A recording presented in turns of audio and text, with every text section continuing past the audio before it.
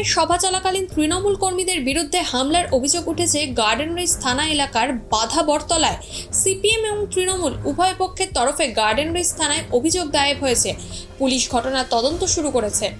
কলকাতা হাইকোর্টের রাজীব কুমারের আগাম জামিনের শুনানি পিছিয়ে গেল আরও একদিন। বিজেপি নেতা তথা প্রাক্তন কেন্দ্রীয় মন্ত্রী স্বামী চিন্ময়ানন্দের বিরুদ্ধে ব্ল্যাকমেল ও ধর্ষণের অভিযোগে গ্রেপ্তার হতে হয় তাকে।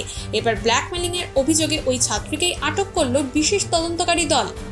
সোশ্যাল মিডিয়ার উপর নজরদারির জন্য কেন্দ্রীয় সরকার কোনো গাইডলাইন তৈরি করছে কিনা 3 সপ্তাহের মধ্যে আদালতে তা জানাতে বলল সুপ্রিম কোর্ট।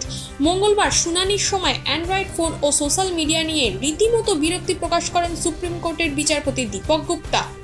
ইংল্যান্ডের বিশ্বজয়ের অন্যতম নায়ক জোফ্রা আর্চার মাত্র 140 দিন আগে আন্তর্জাতিক ক্রিকেটে পদার্পণ ঘটেছে তার। এর মধ্যেই তিনি ছাড়িয়ে গেলেন রোহিত শর্মা, বিরাট কোহলির মতো তারকাদের।